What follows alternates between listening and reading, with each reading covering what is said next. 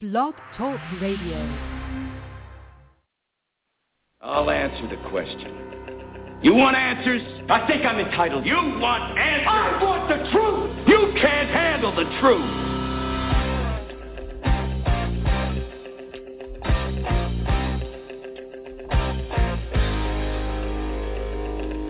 You've heard about it. You've read about it. You've talked about it.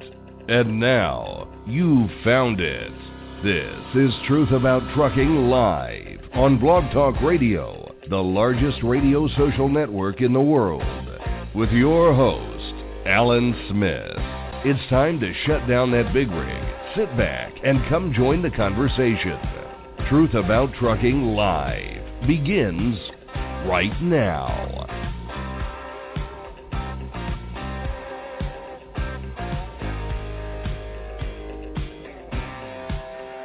All right, welcome back to the show, everyone. Today is Thursday, May 29th, 2014, broadcasting live from Citrus County, Florida. Appreciate you tuning in. And you didn't know what I was telling you over there, huh, Donna? Okay, that's fine. You still have it on mute. But all right, a little something Donna and I was going through there just before the show. Listen, we posted a question on Facebook to all our many driver friends, and according to them, it appeared that fuel costs and government regulations were their two biggest challenges. So now, to refresh everyone's memory, in a press release on February 15th, the White House announced an order for the DOT and EPA to develop and issue a notice of proposed rulemaking to increase fuel efficiency standards and greenhouse gas emission standards, also calling for technological innovations and alternate fuels.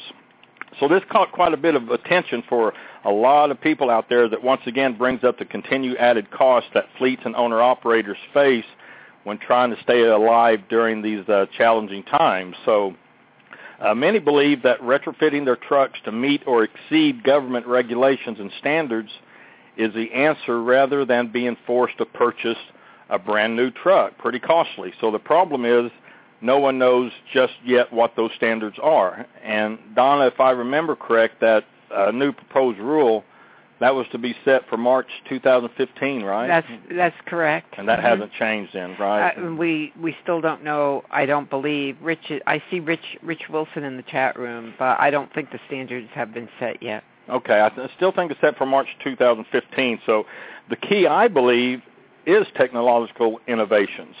And these called-upon innovations can actually kill two birds with one stone. They could increase fuel mileage and reduce cost, and thus, of course, increasing profits. So with fuel being as expensive as it is, I would think that it would be to fleets and owner-operators' benefit to choose a system that would work for them, as long as it's affordable and proves to work. That's the key.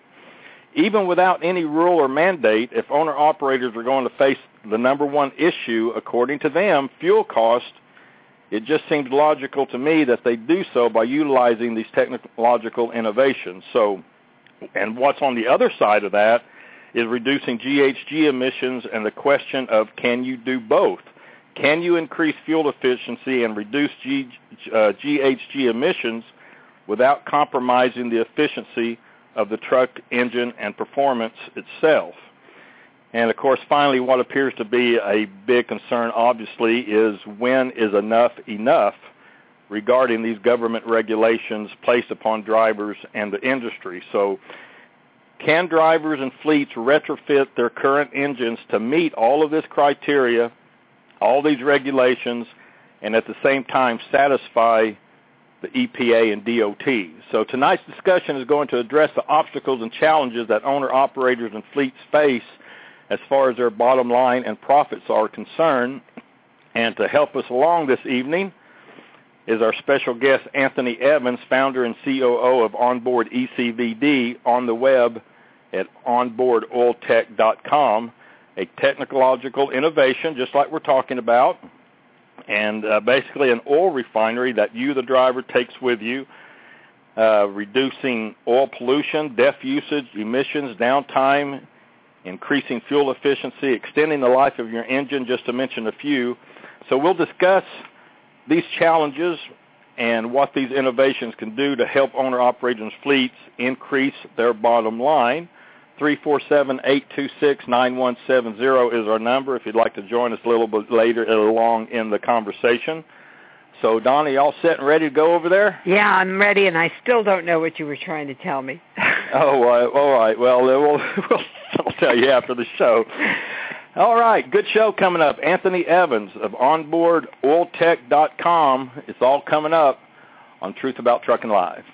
You're listening to Truth About Trucking Live on Blog Talk Radio. Alan Smith will be right back.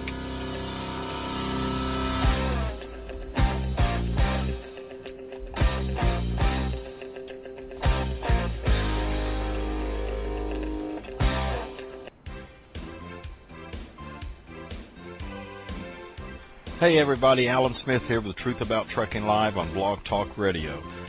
Have you been driving a big rig for a while now and considering starting your own business as an owner-operator? Well, Lone Mountain Truck Leasing offers the best lease purchase plan in the industry. With a small down payment and monthly payments around $1,000 or less, you make the monthly payment, and when the final payment is made, they hand over the title. It really is that simple. There is no big balloon payment at the end, and secondly, the truck is yours, not a lease plan under one trucking company. So if becoming an owner-operator is your goal, do it the right way. Do it the best way. Contact Lone Mountain Truck Leasing on the web at lonemountaintruck.com or give them a call toll-free at 866-512-5685. That's lonemountaintruck.com. And be sure to tell them that you heard about them on Truth About Trucking Live.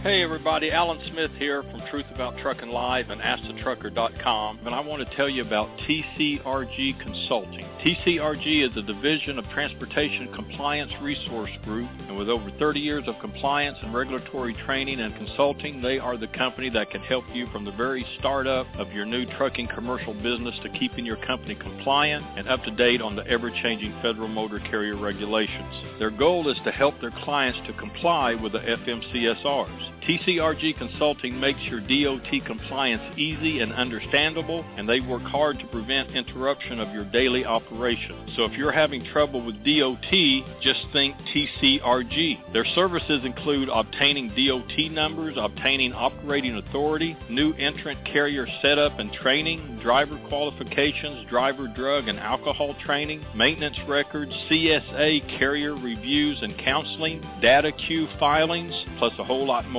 Their online special for drivers and owner-operators is offering a yearly consulting service for only $99.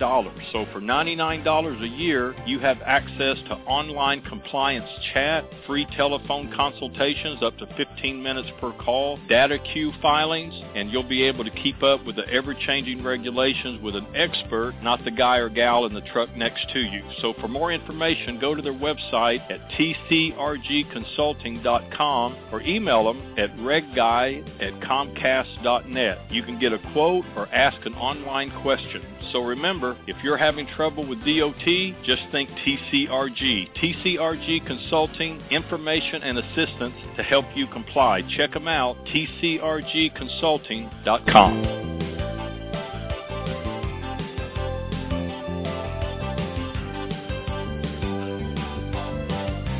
This is Truth About Trucking Live with Alan Smith.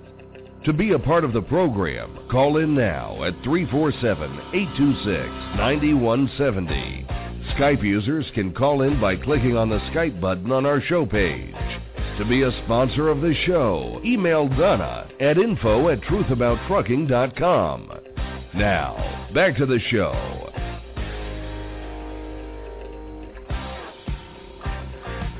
All right, welcome back, callers and listeners on my switchboard here. I appreciate you being here. I see you from Texas, North Dakota, California, Oklahoma, Florida, Wisconsin, New York, New Mexico, and Maine, and some others I didn't get to during the break, but thanks for tuning in. Appreciate it. Anthony Evans is our special guest this evening.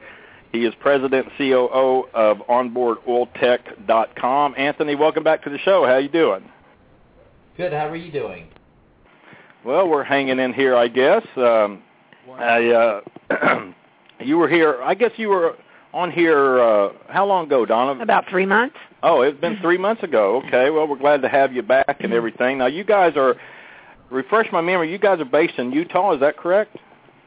Yes, that is correct. The corporate offices are in Utah. Manufacturing's in Mesa, Arizona, and we have another facility that's in Fishers, Indiana.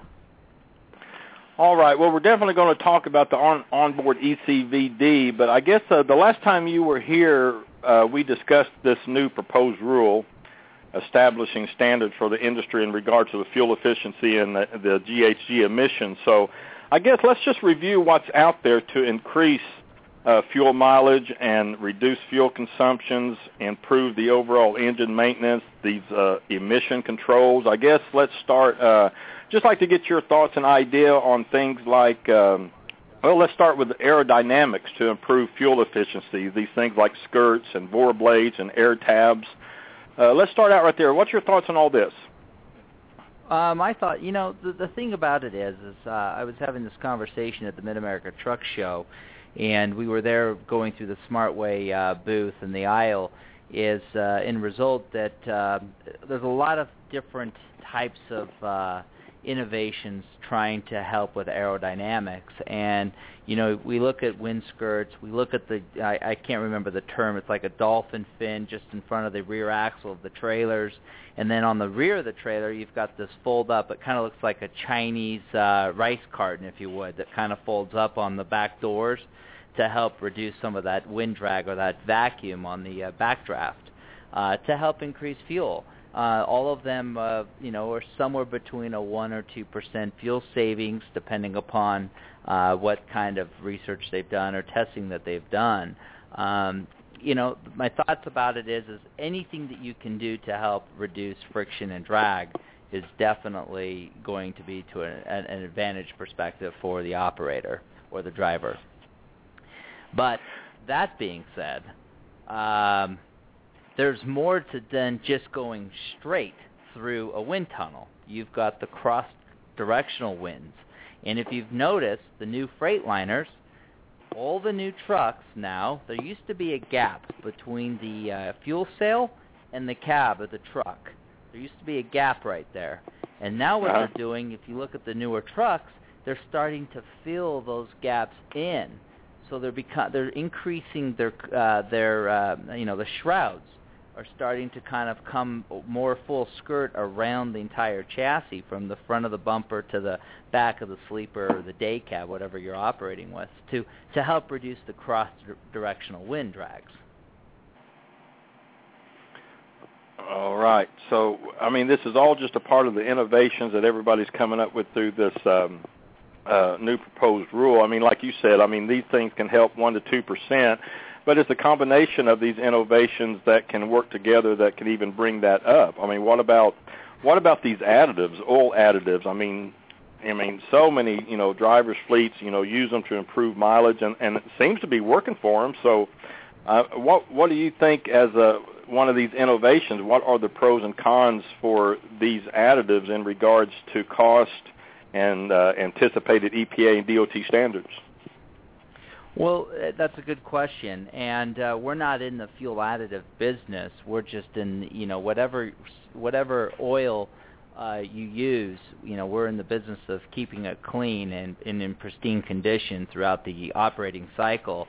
But anytime you add fuel additives or any type of additive to the fuel source, you are changing somewhere along the line combustion, the hydrocarbon, the molecular component through how it ignites or compresses, and to some degree there have been, and we've you hear about this often.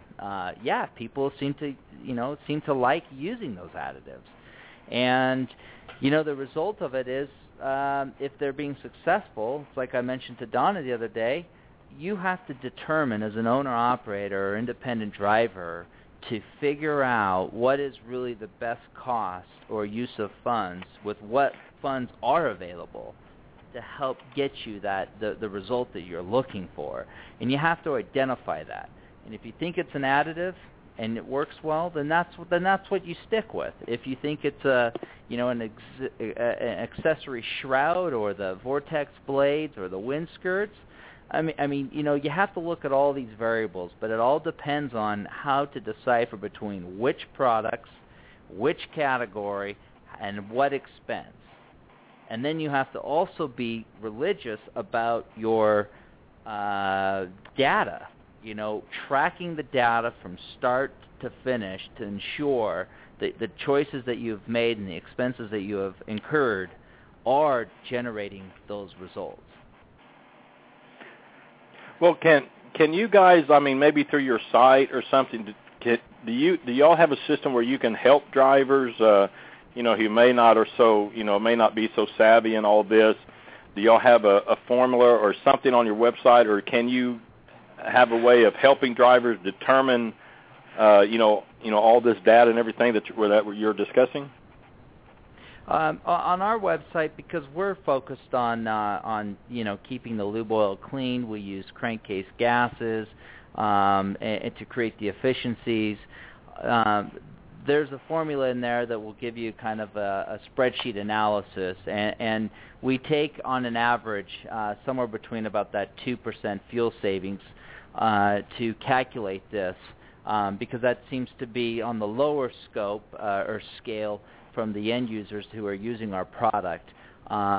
We use it primarily because if you are using clean oil all the time and effectively, the SAE and ASE requirements or their testing have determined that there is between a 2 and a 4% fuel savings by having clean engine oil or lube oil. So that's a derivative of how long is it clean for, right? Because as we operate, it becomes getting dirty and it becomes contaminated. So we have to keep reversing out those contaminants to maintain its lubricity to increase those efficiencies for a longer duration. And that's what Onboard's really about, is helping to really keep that clean. And I think that was a lot of confusion. I think I noticed the correlation between clean oil and fuel savings. I don't think everybody really caught that, and I'm glad you brought that up because I was looking through some of the literature, and that's that's something that's a fact. I wanted to ask you. Oh, here, Richard Wilson has a question. Let me just ask you. The new lower sulfur fuels cause more friction due to loss of lubrication. I guess that's his question. From what I understand, he's fairly accurate in those reports. I am recently been involved with a few research institutes now that are going to be doing some additional testing for us because we've been asked to try to solve some problems within the natural gas. We are using low ash oils to help reduce the fatigue in the valves and on natural gas engines. And so, but what's happening is that there's a significant amount of acidic properties and a significant amount of condensation that's built up that is deteriorating the oil at an accelerated rate. And so we still are trying to identify, they're changing some of the sulfur in the fuels. Obviously, there's the low sulfur fuels. Then you also have to look at, the oil blends and where is you have to kind of itemize if it's natural gas, if it's diesel, if it's a blended diesel. They're all a process that changes the chemistry. Okay. All right. I'm reading the chat room. I'm trying to get questions. Well, one thing, so many of our listeners are tech savvy, and they really want to understand how it all works to save on fuel, oil, engine maintenance, reduce emissions. But one of their key is without compromising anything else. I mean, let's talk about, there's new rulemaking it's calling for innovations, new ideas, new technology. That's what you guys are doing with this onboard ECVD. So, how does this ECVD compare? And just real quick too, for those that may be new here listening to the show, just explain again just how this thing works, your onboard ECVD. Well, okay, thanks for directing that, Alan. What it is the onboard ECVD there's two stages to it. The first stage is we have to get rid of the particulates from the oil. Those particulates are, various size microns, wear metals, etc., debris that either comes through the air intake, or passes the air filter, or comes from combustion, or comes from wear just in the operational cycle of the engine. Those particulates are in various size. Your full flow filter that you have on your engine today will be somewhere in the neighborhood of about a 20 micron filter, cellulose. So it's a paper material, because the OEMs have to allow for enough flow to circulate throughout the engine, so they're only trying to capture as much as they can without reducing too much of the flow rate or risking starving the engine of oil. So what that means is that you still have anything less than a 20 micron boulder going through the oil that's circulating around the block. Now, your human hair is 40 microns, so if you think about the size of your hair, the human hair, and then you go to an OEM full flow filter at about 20 microns, so it's already cut in half. Then you go down to the onboard system, which is the particulate filter on the first stage, and we're pulling them all the way down to a 3 micron. Now, I have to explain, there's a lot of micron filters out there, but what's really unique with onboard when we put this together, the particulate filter is a GA glass media, 3 micron, beta 1000, 99.9% absolute. It's the same media that is used to filter the hydraulic oil in the fighter jets. They cannot afford to risk a life, so the tolerances have to be perfect. And that's the media. We are we are not cheap, but we have to deliver these results. Otherwise, the system just does not work, and we don't get the efficiencies to our customers that we have designed it to. So that being said, first stage is particulate. We get rid of the particulates. As the oil passes through the media, we still have unburned fuel, and we still have water, and you still may have a little glycol residue. The oil flows from there up through a head unit, and the head unit is designed to help flow the oil under pressure through a series of journals at which it pours over a weir at the top. At the top of that weir, the oil is spread thin and is flowing down a ramp-like slope. That oil at that point is being spread out and dispersed across the flat surface area while it's always moving to help evaporate the liquid contaminants out of the oil. Because we can't bake it at 212 degrees like water, or fuel which is higher than that, or glycol which is high. You can't bake it because you would deteriorate the oil. So what Onboard does is we take the crankcase gases from the crankcase using the pressure and the heat to come across this hot oil, causing convection, just like atmosphere. Through that process, we help to actually extract the liquid contaminants from the oil that is free now of particulates, and we take those gaseous vapors back up and reintroduce them back through this process through the vacuum dehydration. These vacuum dehydration, or vac dehyds, are a common thing in a large scale in the refining process to help remove liquid contaminants. They typically come on large stationary carts. But what we've done is we've incorporated all of these various technologies in a large scale and brought it right down to being attached with you while the engine's running. Yeah. That's why on your website, an oil refinery that you take with you. But I guess, I mean, since Onboard is relatively new technology, I understand that the EPA and universities are testing it right now. Is that correct? Do I have that right? In some incidents, it's at CARB, obviously ARB. It's which they've dropped the C. It's being submitted over there. It's being submitted to some local universities. Southwest Research is working on we're just currently enrolled to move in that direction. So we're in process, and we're actually using another laboratory, these engineers, to kind of help us with hydrocarbons, because through this process we're actually fracking this hydrocarbon chain, and we don't know the answers yet. But we are studying this, and we are bringing outsiders to help collect that and understand what is actually transpiring through that process in order for us to really explain the efficiencies from more of a chemical or technical perspective.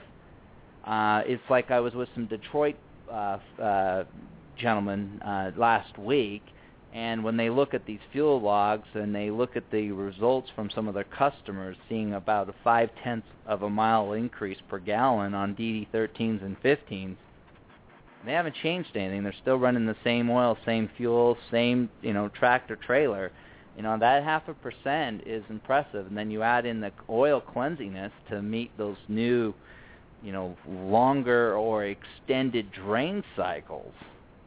And Donna, this leads to the next topic. Donna and I were... Did we lose him? Oh, did we lose him? I think we lost you, Anthony. Oh, well, he's still showing up. Yeah, maybe we lost. Oh, yeah. Oh, no, I still see him. So, all right, well, maybe we did lose him. He'll call back in here. So, that's a lot of really technical stuff, Donna, but they have a lot of information on their website, and their website, onboardoiltech.com, is linked up in the show. And some of the things that you can find on their site is some of the things that has been proven through this ECVD system is Donna, do you have your phone on? Yes. Okay.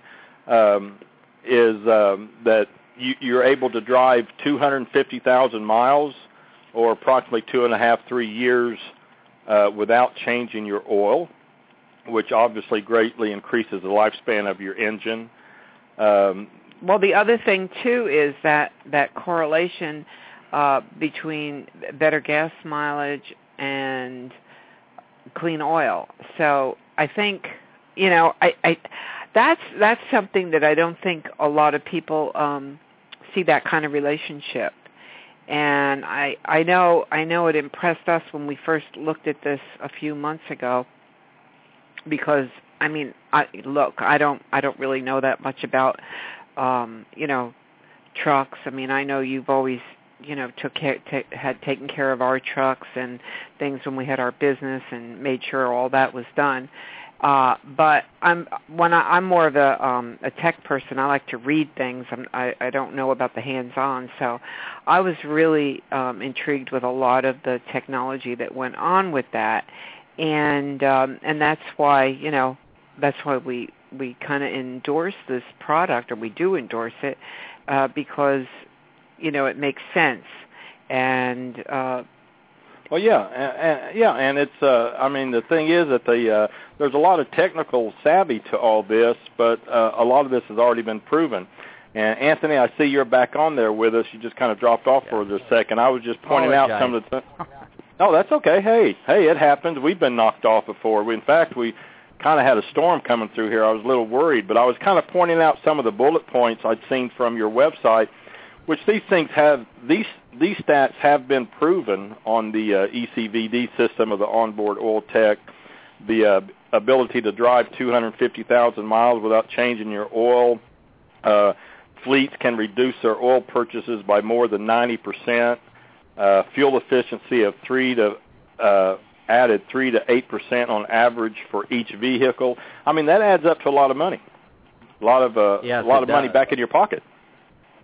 Well, and you were just talking about the EPA. I mean, the 250,000 miles has been kind of like the target point for some of the trucks. Obviously, not everybody's going to be able to achieve those results, but it's a nice target. And really, what we've done, Alan, is we've really looked more closely at the oil analysis and looking at getting 3 to 5 times its life from its current state to 3 to 5 times. So anytime you take an operator that's, say, doing 10,000 miles, like this Jonathan Bridges was mentioned in one of his emails or his conversations about 10,000-mile intervals.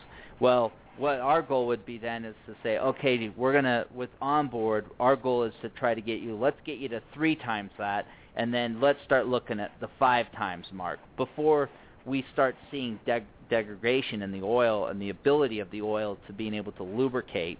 We got to look at TBNs, viscosities, pollutants. We want to look at fuel dilution, glycol levels. We need to look at all of those variables through the oil analysis. And actually, from a perspective like Jonathan in this case, 10,000-mile increments are really that's a good way to measure, because you'll find catastrophic failure or trending failure a lot sooner than if you waited for a 45,000-mile drain cycle. Oh, yeah. Yeah. Well, did you have something, Don? I just wanted to... I'm going to grab some callers. Okay. Does your system reduce thermal breakdown, and how does it maintain viscosity, also referred to as the oil's weight? How it maintains the viscosity in there is by removing not having the liquid contaminants, and then also the soot. And the soot levels are reduced significantly. Some of the soot is trapped through the filter media, and the remaining part of that soot is actually extracted before it has a chance to resonate back into the oil. So those are the areas where you'll change your viscosities. Now, you look at oxidation, to add to that on viscosity levels. When oxidation starts to change, it'll help change that viscosity level too, because if you overheat that oil, you're going to start to change the properties in itself. And instead of a nice smooth flow of oil coming down the stream of the cylinder, the piston, you would see it where it might hang up or stick and slow down through that process, which I'm sure most of these folks that are listening understand viscosities and that nature. Okay. All right, let's grab a couple callers. Let's go to one of my former home states, Kansas, area code 785. Welcome to the show. Hi, guys. Hey. Who does the oil analysis? That's a good question. We're not in the business of doing oil analysis. There's a lot of great labs out there. Several there's third-party labs out there. You can use laboratories from Blackstone to Polaris Laboratories, Anna Laboratory, or if you are, depending upon the size of fleet, if you've got more than 1 or 2 trucks, you may be using a particular oil and have a shop that may be able to do those oil analysis for you if it's someplace regional. But you can contact them online. There's various accounts. We have one lab that we like to use just because doesn't take a chemistry degree to read it. And that's to help get people in tuned with oil analysis and oil sampling. Because the worst part is to get this data sheet that you don't know how to read it. And so we try to bring it to more of an elementary level, like this Gearhead Labs. They keep it very simplified and easy to read. And then at that point, you can make your decision where you'd like to have it done. Okay.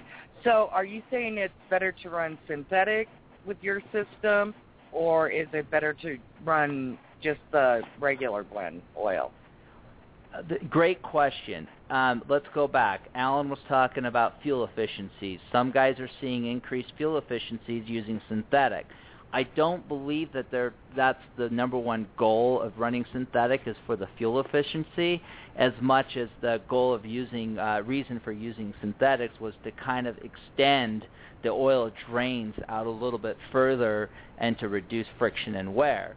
So as far as that's concerned, it's up to your choice, your decision. Using Onboard, it doesn't matter if it's synthetic or petroleum-based. Okay. So how many does yours filter like a gallon of oil an hour? To where no, we are 11-hour driving day? Oh no, we're about 10 to 12 gallons of oil about every 4 to 6 hours. And that would be so your oil average. Through. Yeah. Okay, so you're pumping through more oil through your system than the other ones out there on the market, is what you're saying, right? Well, it depends. There's a couple of full flow, like AMSOIL's got a full flow pressure, which is, you're pressurized from 20 pounds of pressure up to, say, 50 or 60 pounds, depending upon what you're operating at. And so you're pressured in, pressured back out. So they're going to probably push a lot more volume through, but that's catching particulates, where Onboard has to go through a process because we have to use equalizing crankcase pressures with slope and flow rates of oil and temperature, so in order to get these results that we have. Okay, and you'll be giving your website out again? Yes. Okay. Oh yeah, we can. Right Are you in the chat room? It's no, I'm their website. No. Their website is onboardoiltech.com, and it's also embedded in our show description, so easy to find. But onboardoiltech.com. All right. And the phone number I just found is 844-ONBOARD. 844-ONBOARD. Okay. To answer all your questions, ma'am? You guys are awesome. Thank you so much. All right. Hey, where in Kansas are you? We're from right around the Topeka area. But okay, right now up there. We're out here in wonderful Tennessee. Oh yeah. Okay. All right. Well, hey, thanks. Did we cover all your questions for you? You sure did. Thank you. All right. Be safe out there. Appreciate it. I like Kansas. Used to live there for quite a while. So, all right, let's go to Texas, area code 210. Welcome to the show. Good evening, everyone. Hey, Jeff. Hey, Jeff. Hello. How are you? I'm doing all right. How are you? Oh, hanging in there. Hanging tough. Yeah, that's all you can do, right? I've been running my butt off lately. But anyway, just getting right to the point. I saw a claim by your guest that apparently they had a truck that was getting 13 miles to the gallon on this system. I would like to know if that's under independent testing conditions, what kind of conditions the truck is operating under, and also if it was that good, Walmart, a major retailer out of Arkansas, they've been trying to aim for 12 miles a gallon with the whole fleet, but they found that they had to redesign. They actually can build their own prototype of the truck to do that. You would think it would be cheaper to have a system like this guy has if it indeed worked. I mean, just like with the fleet I drive for, we spend almost close to $1 million per day on fuel throughout our entire fleet. And, any kind of like half mile per gallon increase, that's going to amount to a lot of money to the bottom line. I mean, why have we not heard about this system being used within the fleets and everything that would be trying to improve our bottom line? I mean, there's got to be something about that if it's whether or not it's really going to be true. Hey, those are great questions, Jeff. This is Anthony Evans speaking. You're right. No, that was not done under independent laboratory testing. That wasn't in a controlled environment. That was just an end user that passed through 49er Travel Plaza in Sacramento, California, which is an AMBES network. They installed it over there. The gentleman put roughly 25,000 miles on the with our system on, and he commented that that's what he was generating. Now, I have not seen the truck. We did not install it personally. I don't know the diagnostics of the truck to and from. This is just what he had reported to us. So we have to take it as you know, as it comes to us. We're not you know, we're not extracting the data from the ECM. I couldn't tell you anything more than that. But I will tell you that we have seen several of these fleets push in the 8 to almost 9/10 of a mile per gallon that have used it. In fact, we've got an owner-operator from Gordon Trucking that's running it that's done a fantastic job in keeping the data. Yeah, I'm kind of old school when it comes to fuel mileage. I mean, it's one of those things where aerodynamics do come into play, yes, and so do driver habits. I mean, those are the two big players right there. I mean, the fleet average where I work, we're probably getting close to about 7.3, 7.4, which is not that good. I've seen a lot of pre-emission engines actually do better than that if they're maintained properly, too. It's all about maintenance, and also creating less rolling resistance. And that 13 miles per gallon is, you know, me being a former mechanic, and I've been around the industry for about 25 years now, that just, you know, I hate to say it, it sounds a little unrealistic. I think there needs to be more verification to it in order for it to be proven. Yeah, no, and we did not document that it was necessarily proven. You know, it's added as, you know, news to us that comes through just from the social side. I mean, okay, you know, well, you know, you got to remember, there's a lot of times people will put a device on their truck and they kind of go into what's like a placebo effect, trying to make it seem like it was a really good investment when indeed maybe they changed their driving habits at the same time after they installed that product, and it was actually the driving habits that improved their fuel mileage. Well, and Jeff, you're right. You know, being a mechanic in the space, that's exactly right. I mean, you know what happens when you buy a new car or a new truck. Your habits change just automatically off the showroom floor. You just drive it differently because you're new. Exactly. You know, you want to. You're trying to protect it. Next thing you know, you're getting all this incredible fuel mileage right off the get-go, but then, you know, give it 2 or 3 months and you're back to the heavy foot that you had prior to the new car. So, but I wanted to answer a question. You were talking about fuel efficiencies, you know, looking at what Walmart and these folks are trying to do. One of the things that's happening with these newer engines is the regeneration process, the DEF and the DPF systems. What's happening is those particulates and under pressure tell a sensor to change the timing on the engine through the ECM. When it does that, it goes through that regen cycle. Well, the more the contaminants are built up and the more that truck has to operate through a regen cycle, the worse your fuel your fuel mileage is. And so what we found, and we're working with the research guys to help provide this data to us, so we actually have more of a concrete, technical spreadsheet on this. But what's happening is the carbon is being released, so there's less fight in the crankcase because we're releasing some of those pressures, but we're also using that unburned fuel in some of the. It's called a cocktail of toxins back up into the intake mixed with atmosphere and going back through combustion again, where it actually is fracking that hydrocarbon. Now, I don't know it to the extent, like I said, we're asking these specialists to provide this information to us from the labs and from a scientific perspective as they begin to do this process. But we're reducing the number of regen cycles in the fleets that are using it today and the end users that are using it. Their trucks are not regenning, and their DEF usage has been extended considerably. And we have not modified the electronics. We have not modified the exhaust.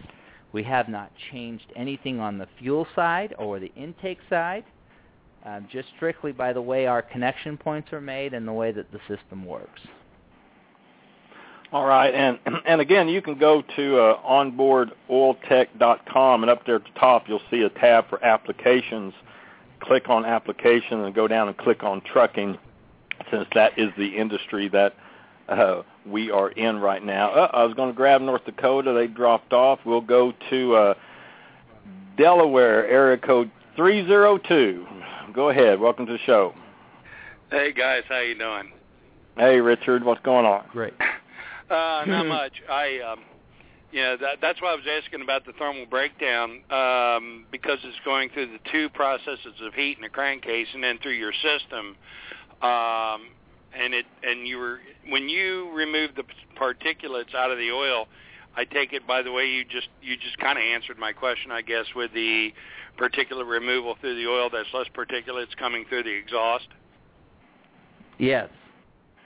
Now, the intervals of change of the particulate filters that you have, is that based on the PM changes of the oil by extending it out? The reason I ask is managing a fleet of about 23 special use trucks, which are basically beer delivery trucks, which are stop and go. We use Royal Purple, and we've extended our changes with the Royal Purple, but it's a little bit more expensive, obviously. And but that's what I was asking, because we get our reports back from Royal Purple, and we see things like sulfur, metal particulates and stuff like that. With the engine's age getting a little bit older, they have a tendency to produce more particulate matter in the oil. So as the increase of the longevity of the engine and as wear comes into play, would you say that's where your unit would pick up cleaning the oil more? Yeah, exactly. That is definitely one of the areas where we'd extend. Now, I have to ask the question: are you running what engines are you running in that fleet? They're single axle mid-size Peterbilts with the mid-size Cummins engine. Cummins, okay. And are they 2009 or newer? Yes, they're all 2012 and newer. So what you have in that, are you about what are you over 75,000 miles now? What are you? I mean, let's see, you'd be about what 200,000 miles? Yeah, we're right now we're running on an average between the newer to the older in the series that was bought, replacing the Internationals, which the DT 460s we had to get rid of them. I mean, they were just falling apart, and that's why we went to the newer engines. But we've noticed with them, and of course when we went to we use fleet. We're a fleet product of Royal Purple, which has given us really good longevity and is stretched out. It's doubled our time on our oil change and PM programs, and our reports are coming back cleaner per miles versus the other engines. So I don't know if the bottom end is different, but as far as like a PM management, how do you change your filters in your system? Would they be changed every PM or every third PM? Oh man, did we lose them again? Uh-oh. That was a good question too. I was waiting for the answer. So was I, because I'm getting ready to make a phone call to somebody that lives right down below you guys and say we need to look into this. Yeah. Okay. Yeah. Hang in there. See, he still. There. Now he finally dropped off. Well, he'll call back. Now, Richard, I don't know how much of that he heard. Oh my God! You have to go through it again. I don't have to go through that again. But yeah, we'll give him a second. He'll pop back up here. But those are all good questions, and the one thing we wanted to stress, with this show is that, fleets and owner operators, I mean, in the long run, they're going to have to choose what works best for them, But what we wanted to stress with this show with Anthony is, for people to understand how all of the ECVD options work. And let's see, he's back up here now. So, I'm back. I'm sorry about that, guys. I must have a switch going out. I don't know what's going on. Well, I don't know how long you were off. Did you hear the questions that Richard had for you? No, I did. Just the last quick question. We was talking about Royal Purple in the fleet. He's doubled his drain intervals, and I had to ask the question: what was the drain cycle at prior to Royal Purple? Well, it came in with the warranties, obviously, but we actually got a letter from Cummins that they went through Royal Purple. Royal Purple got us the letter and got us warranty guarantee with a higher ratio rate of 27,000. Okay, that's great. I just had to look at the yield on that, because one of the things that will happen when you start to look at your oil reports on particulate in some of the metals, Some of that can be from the EGR cooler. Right. I understand that. Plus you have to take into consideration, and Cummins actually was very good about that. They said there's probably about a 35 to 75,000 mile break-in period because they're longer with the newer engines, and actually using the Royal Purple would extend that because there was less friction. And I'm the one that asked the question about the viscosity breakdown and the thermal breakdown, because with regen and the engines are actually running hotter, that there's a tendency for higher thermal breakdown. And given an instance, in one of the reports came back at 1520 or 1550 came back on one of them, and it had reduced it down to like 830. And that's why I was wondering, if you're going through a two-stage process where you're double heating it, would that increase the time frame? I mean, in other words, would the oil break down quicker, or through your system by moving the particulates, would that prevent that? No, it would prevent it. The reason why you would have we would prevent it. Now, it's not all blue sky on our perspective, because we did have this situation. We were on a garbage trucks, and they put it right behind the cab, and then right in front of the compactor. Well, so you've got all that heat from the stop and go, like you're talking about, delivering beverages. These garbage trucks are stop and go. Plus, they have a hydraulic, system that has got a lot of heat as well.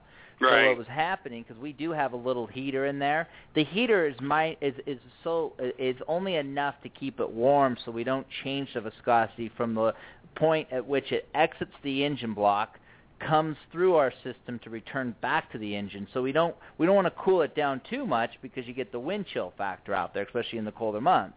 And so we try to keep the temperatures right there. But the reason why we don't use the heat to extract the water, we use the convection process. That is using that's where we get it. So we don't change that property on the viscosity. Now, generally, would this be mounted on the frame, like on the outside of the frame rail, up on the front by the, say, behind the steering tire, or would it actually be behind the cab or in an external mount? You can, on a day cab, if you can get to the a drain back port with enough slope, you can actually put it behind the cab.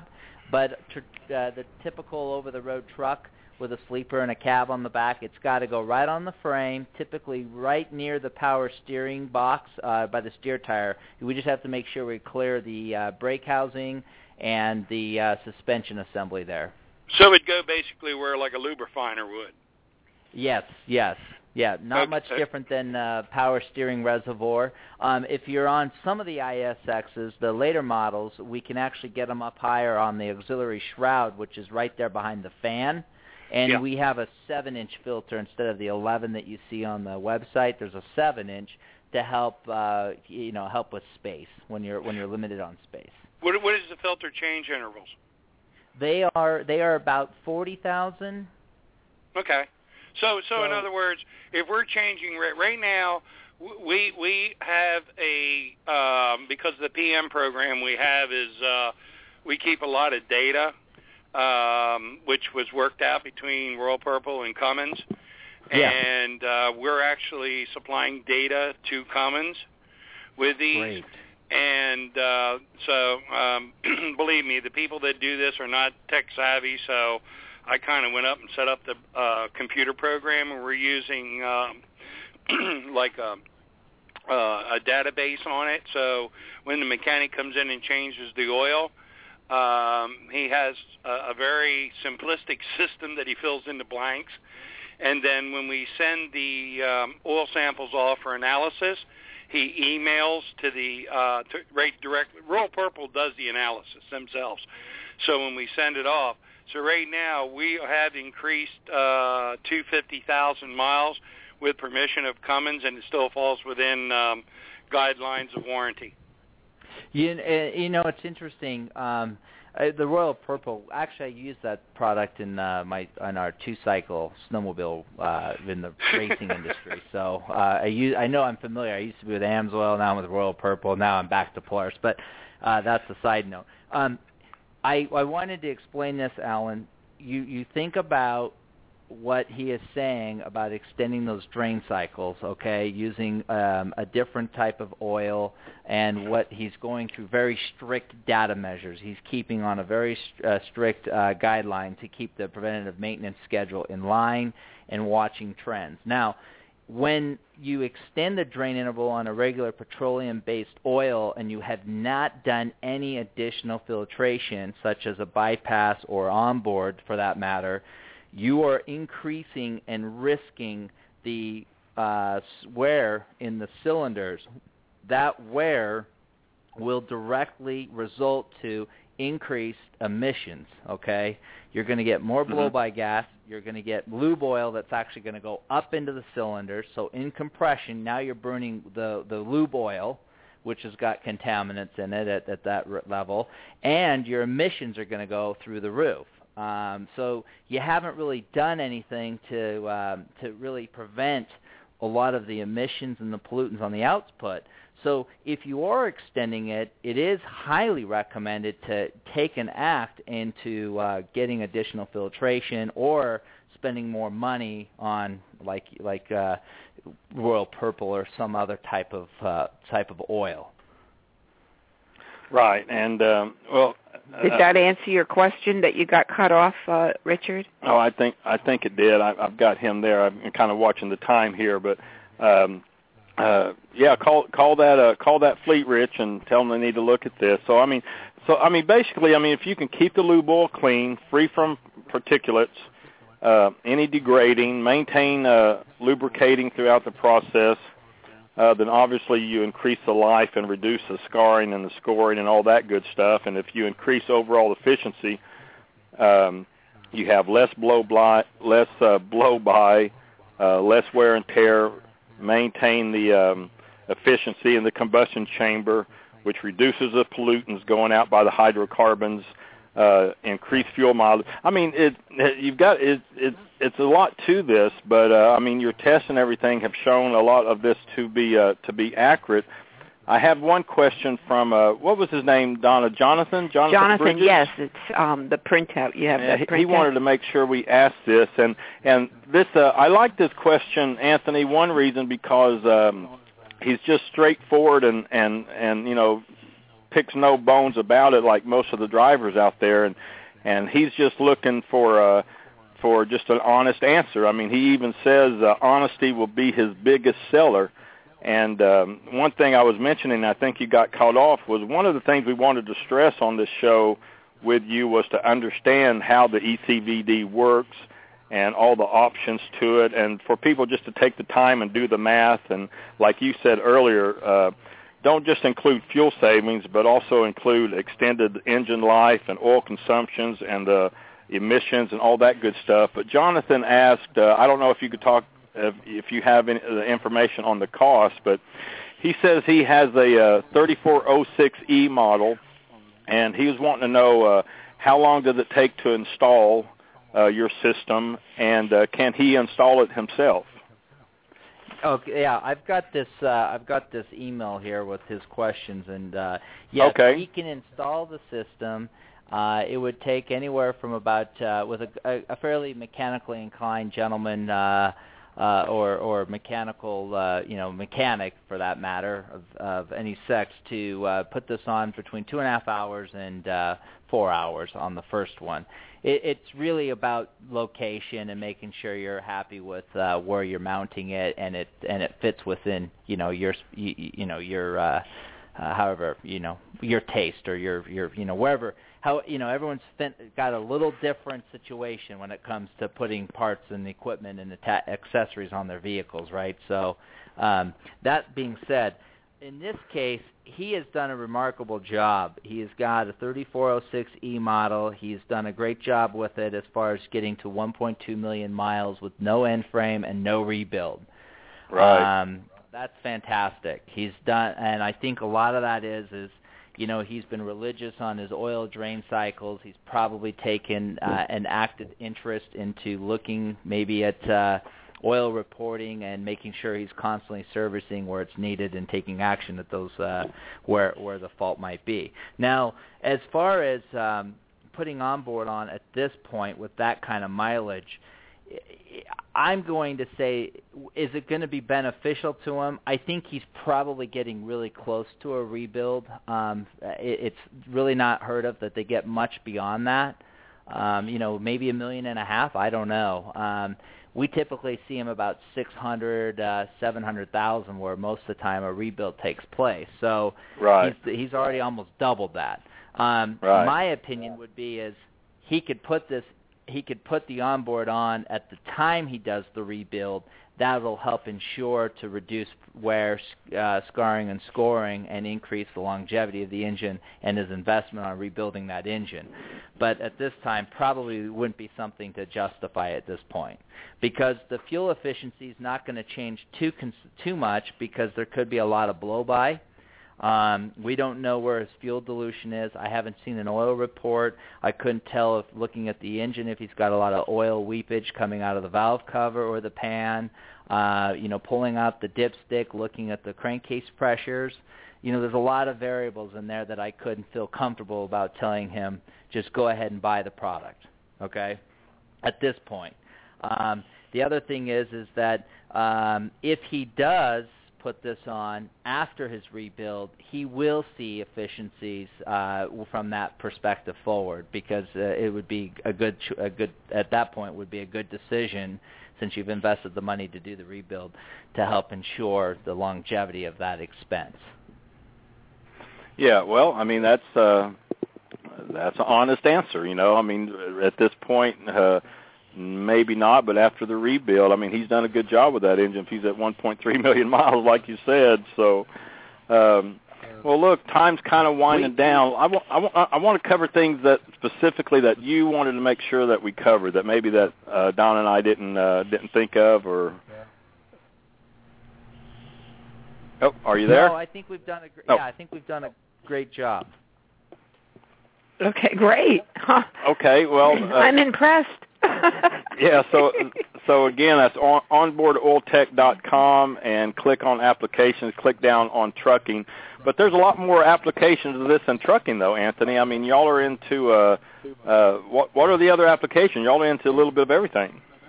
Well, yeah, on our website you'll see some recent installs on ferry boats, 3416, 3412s, C32, C18 marine engines, generators. Now we're on the Cummins diesel, the 5.9 and 6.7s. You'll see that going through industrial injection out of Salt Lake City, which leads into the Discovery Show network and some other things that are out there. So we're real excited about the direction that we're headed. And the reality is to all of the listeners out there in the audience of that, for the Truth About Trucking, the neat thing about this is, why haven't they seen this product before? Where have we been in the past? Well, bringing it to the market today, we've done our due diligence in getting the tests and our feedback from our customers and our end users, and we've taken a lot of their customer input and feedback, and we have redesigned things. We've made it easier. We've tried to simplify installation. We really are trying to be proactive and reactive with the customer. And we love it when people buy the product and can call and tell us their thoughts about it, and if they have suggestions.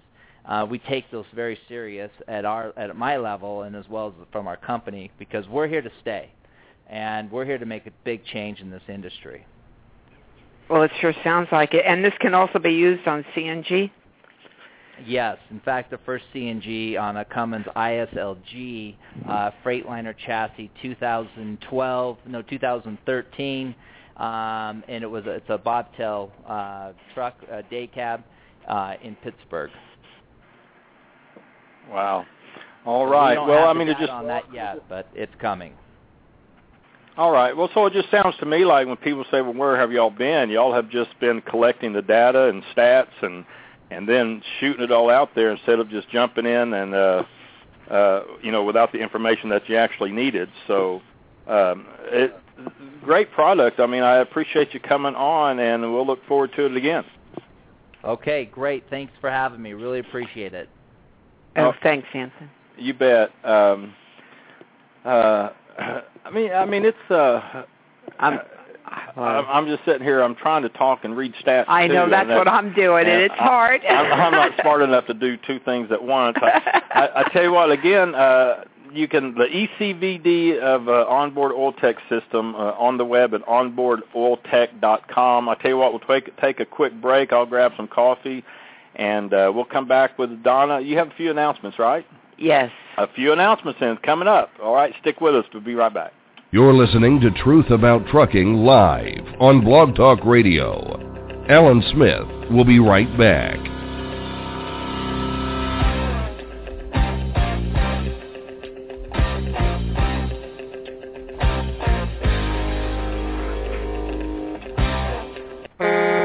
Heads up, truckers. Are you looking for deals on trucks, trailers, parts, or equipment? Or maybe you need to sell something truck-related? Well, there's a great spot on the web where truckers deal with other truckers. No middlemen involved. That's why we call it trucker-to-trucker.com. There's no charge at all for looking, and if you want to place an ad for what you're selling, it's just $19.95, and it runs till it sells. So whether you're buying or selling, it's time to log on and take a look. trucker-to-trucker.com. Check it out. That's trucker-to-trucker.com. Hey everybody, Alan Smith here with Truth About Trucking Live, and I want to tell you about truckerlawyers.com. Truckerlawyers.com helps drivers with their legal needs, and they specialize in workers' compensation, trucking accidents, employment law, and other areas, but they never work for trucking companies. Truckerlawyers.com arms you with important information regarding workers' compensation and your legal rights, and they are also available to help you find assistance for additional legal issues. This includes determining how to get you the best benefits possible for your situation. The website truckerlawyers.com is a resource where you can learn more about your legal rights as a driver. Feel free to continue the social media conversation by liking them on Facebook at www.facebook.com/truckerlawyers and follow them on Twitter as @truckerlawyers. Call them to talk through your questions at 1-800-736-5503. And when you call truckerlawyers.com, be sure to mention that you heard about them on Truth About Trucking Live. There's a lot of copycats out there, but you know, there's only one. Truth About Trucking Live. Now, back to the show.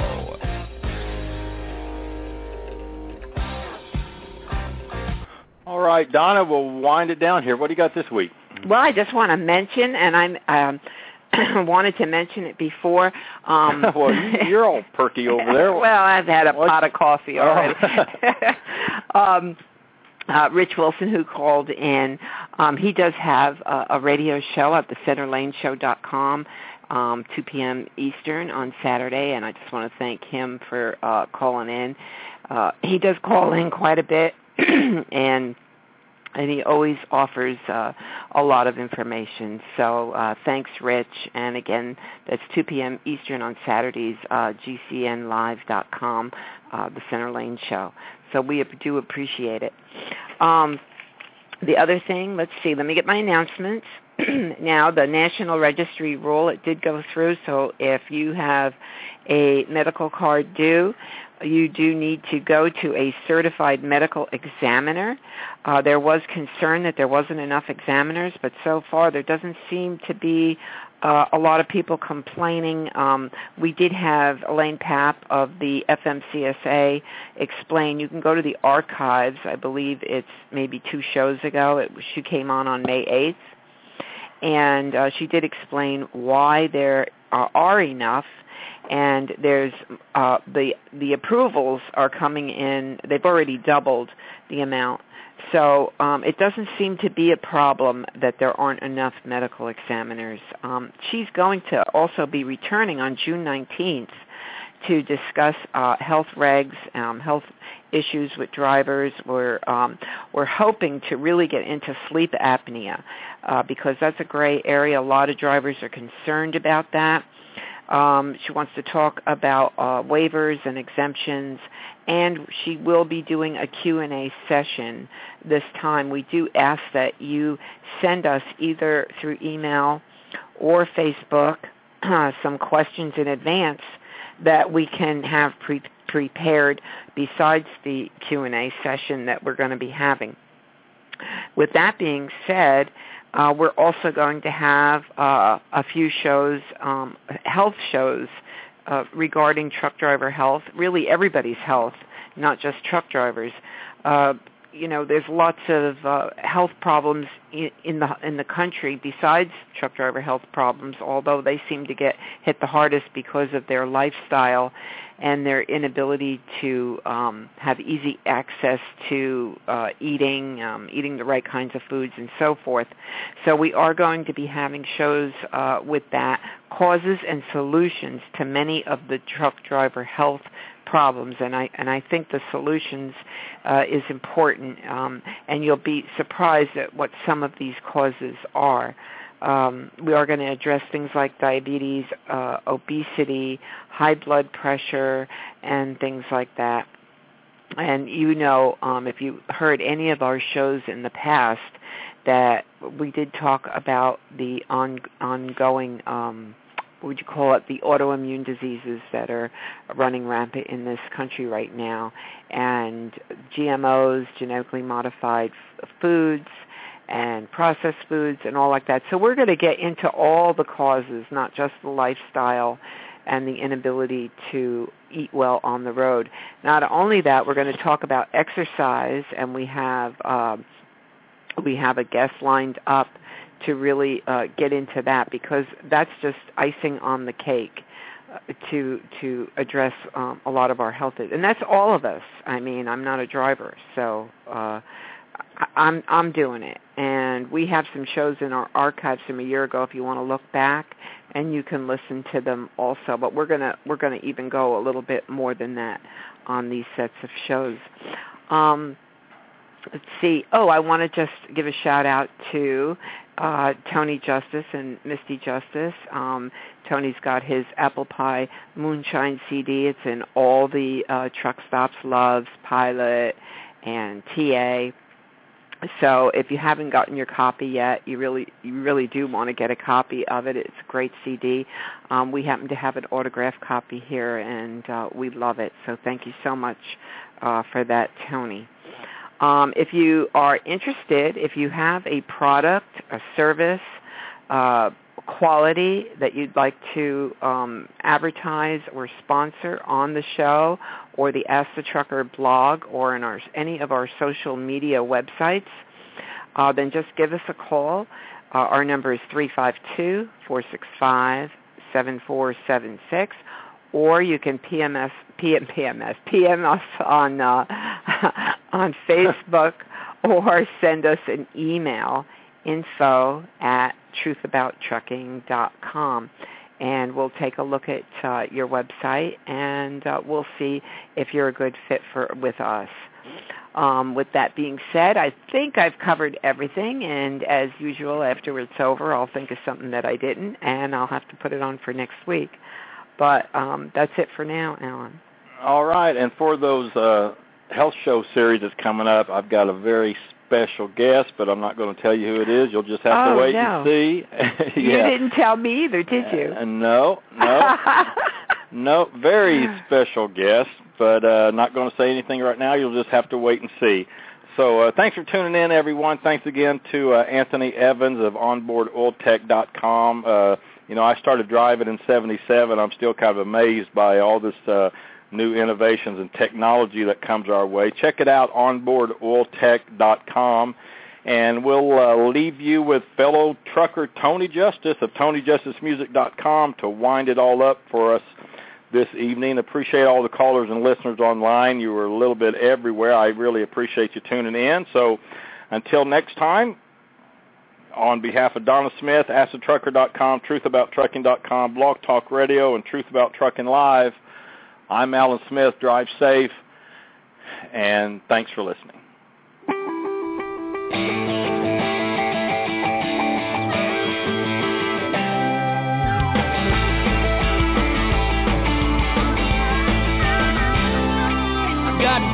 logbooks, I got records to keep. I got one on my dash, one under the seat. I got the chrome polished up and she's a looking girl. 600 cat purring underneath the hood. I've been home too long, it's starting to show. When I get that itch, Lord, I'm ready to roll. When you see me come, get out of my way. I got a hot load of freight, I can't be late. I'm gonna make my destination come a rain or shine. In my suit up, signed up, get you there by sun up. Peterbilt 379. Got the wind in my hair and the hammer down. I'm 1,200 miles from the guitar town. She stays on the road on my radio. I've done 4-5 and one left to go. I'm the founding father of the left lane gang. Those slow drivers driving me insane. When you see me come and get out of my way, I got a hot load of freight, I can't be late. Gonna make my destination come a rain or shine. In my suit up, signed up, get you there by sun up. Peterbilt 379.